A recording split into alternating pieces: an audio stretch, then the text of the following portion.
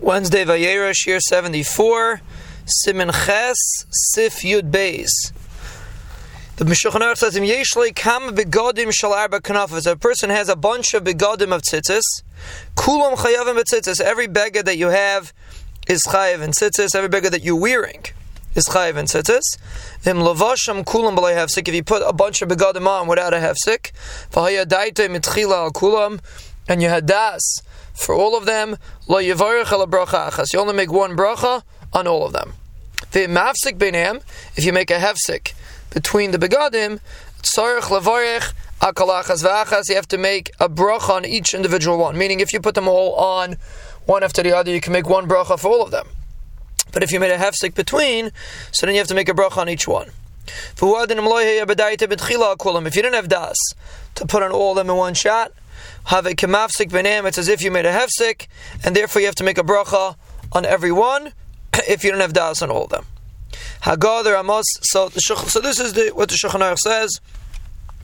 And if a person makes any sort of hefsik, meaning the Mishnah Berurah says if you make a long hefsik, you wait a long amount of time, you have to make another bracha.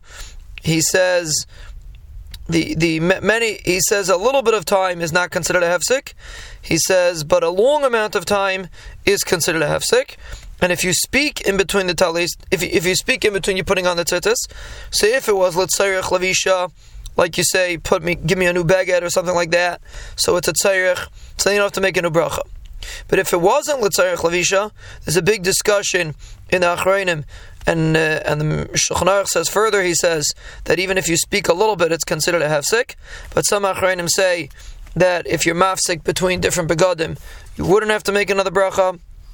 So therefore the Mishnah Berurah paskins that if a person should make sure not to be mafsik, but if a person speaks, he would not have to make another bracha b'diavad, and but if he waits a long time, then you do have to make another bracha. So that din of Shulchan Aruch still stands. If you wait a very long time between the talesim, that is considered a hefsik. It's just regarding speaking that the Mishnah Berurah says b'diavad a person does not have to make a new bracha, but l'chatchila a person should make sure not to be mafsik. And then the Ramah says, Hagav v'cheinim pashat harishain kaidim shalava shasheni tzarich lachzer levarich. If a person took off the first beged before he put on the second beged, meaning he made a bracha on the first beged, put it on, then he took it off and put on the second beged, he says that's considered a hefsik, and you have to make another bracha on the second beged. The Mishnah Berurah says we don't paskin like this, and therefore it's not considered a hefsik. And therefore, the only thing that would be considered a hefsik b'diavad is if a person waited a long period of time between the talesim.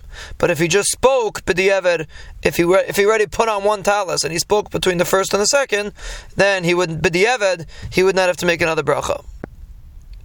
Or if a person did not have das on all the begadim that are in front of him, so then, even if he had a bunch of begadim lying on the table in front of him, but if he didn't have das to put all of them on, so we assume, because most people only wear one beged at a time, so we assume he only wanted to put on one, so that would also be considered a hefsik. So if he didn't have beferish das to include all of the begadim that he's going to put on, and even if he has a bunch of begadim in front of him, the halacha is he has to make a bracha on every single beged.